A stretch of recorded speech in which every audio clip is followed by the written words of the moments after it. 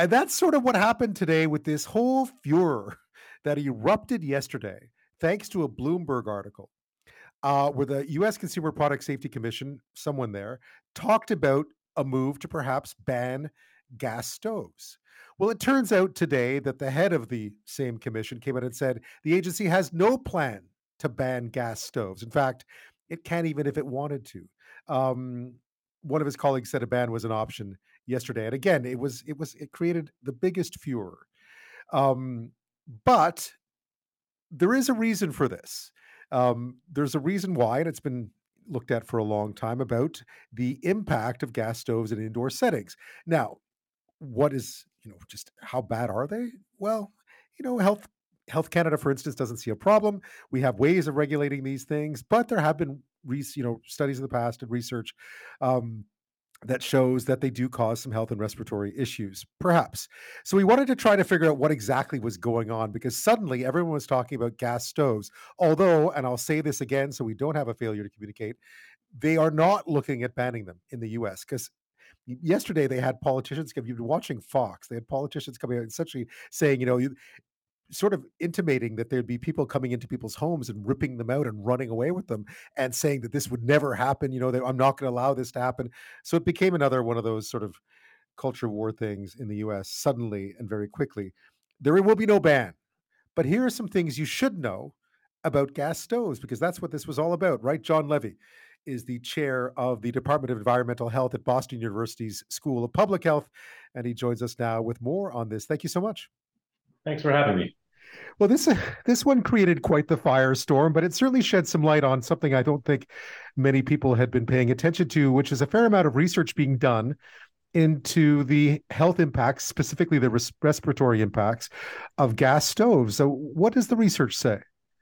So this has been something that's been studied for many years and many decades. Really understanding what it means to be running a gas stove in your home, which, if you think about it, makes sense. If you have an open flame in your home and gas running, it's going to contribute to some amount of pollution. And there's two things that we know that when you put them together, again, makes logical sense why we're talking about this now.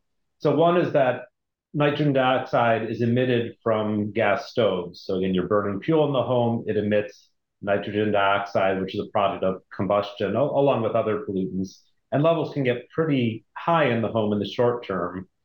We also know separately, again, for many decades, that nitrogen dioxide is a respiratory irritant. So if you have asthma, it's going to make your asthma worse, and it can affect people with other respiratory disease. So if you put those two pieces together, the connection between gas stoves and making asthma worse is pretty clear and has been known for quite some time.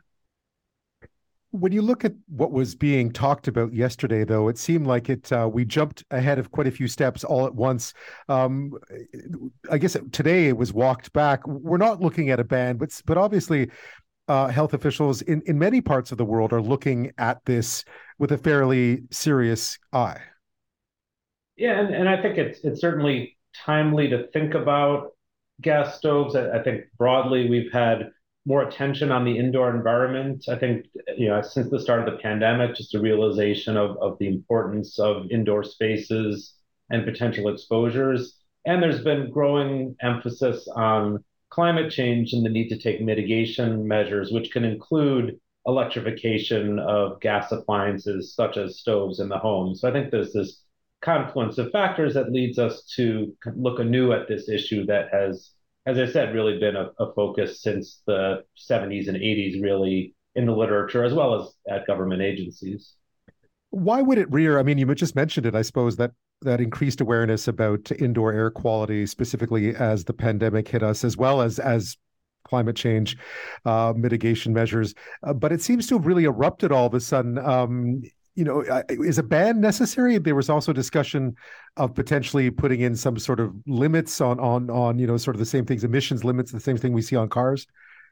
Yeah, so I think things erupted recently for a variety of reasons, but including a recent publication that estimated that about 13% of asthma in the United States was attributable to gas stoves in the home. And that certainly raised a lot of eyebrows and drew a lot of attention to the topic. And so it has then led to a much broader conversation now about what the science is and what that means and what to do about it. And I think it's important to recognize that a lot can be done in homes if you have a gas stove. So, for one, if you have a range hood and it vents outdoors, not just recirculate, if you run that when you're cooking, that can bring down exposures a good amount. Opening the windows is also valuable to try to increase ventilation. So there are a lot of steps that can be taken even with a gas stove to bring down exposures quite a bit. And I think this hopefully has led to more recognition of those steps and the importance of those steps, as well as just recognition of the fact that many homes with gas stoves don't actually have a range hood that vents outdoors. Most gas appliances are required to be vented to the outdoors.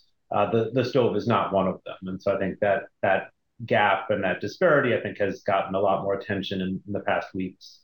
As always, these issues always become politicized very quickly. Do you think we could have a rational conversation about this without it getting, without everyone separating into two camps and calling it either tyranny or something otherwise? I would hope so, and I think that the conversation has moved rapidly. But no one is going to march into people's homes and extricate their gas stoves. So I think what we should really be talking about is, do these appliances contribute exposures in homes? And the answer, of course, is yes, and has been yes for many years. And then what can we do about that? And again, I think there are sensible measures that can be taken, sensible policies that can be put into place to really try to ensure that the many homes that have gas stoves right now have the best possible indoor air quality. Because this isn't the first time we've reconsidered something that has been sitting in a home or in some sort of indoor environment for many, many, many years. I mean, there's a long list of things that we once had indoors that we no longer allow to be indoors, or emissions that we once allowed that we no longer allow. For sure. And many people, I think, have drawn the parallel to secondhand smoke, where for many years we took it at face value that smoking indoors in places like restaurants and bars was fine, and there was no way that that could be removed. And policies have since come into place to try to create cleaner and healthier indoor environments. And now that really is the status quo in most settings. And so, it's unclear what the trajectory will be for gas stoves, but there's at the very least, again, increased awareness that this is an issue, that there are many homes in many settings where the gas stove is the top source of exposure to indoor air pollution, at least for pollutants like nitrogen dioxide. And really just now that we have that awareness, trying to figure out what steps we take to reduce people's exposures. And as you mentioned already, there are things that individual homeowners, individual gas stove owners can do themselves within their homes. Yeah, again, ventilation measures are important. There's other little steps. If you have a very young child, keeping them away from the stove is a good idea anyway, and certainly keeping them farther away from the stove during cooking time reduces their exposure to nitrogen dioxide. There's even little steps like cooking on the back burner rather than the front burner when it's possible to do so, depending on what you're cooking. So, being just cognizant of the fact that this is an exposure and trying to take sensible measures to try to reduce that exposure. Yeah, I was thinking, very few people will roll their gas powered barbecue into the house, right? And yet here we are with gas stoves.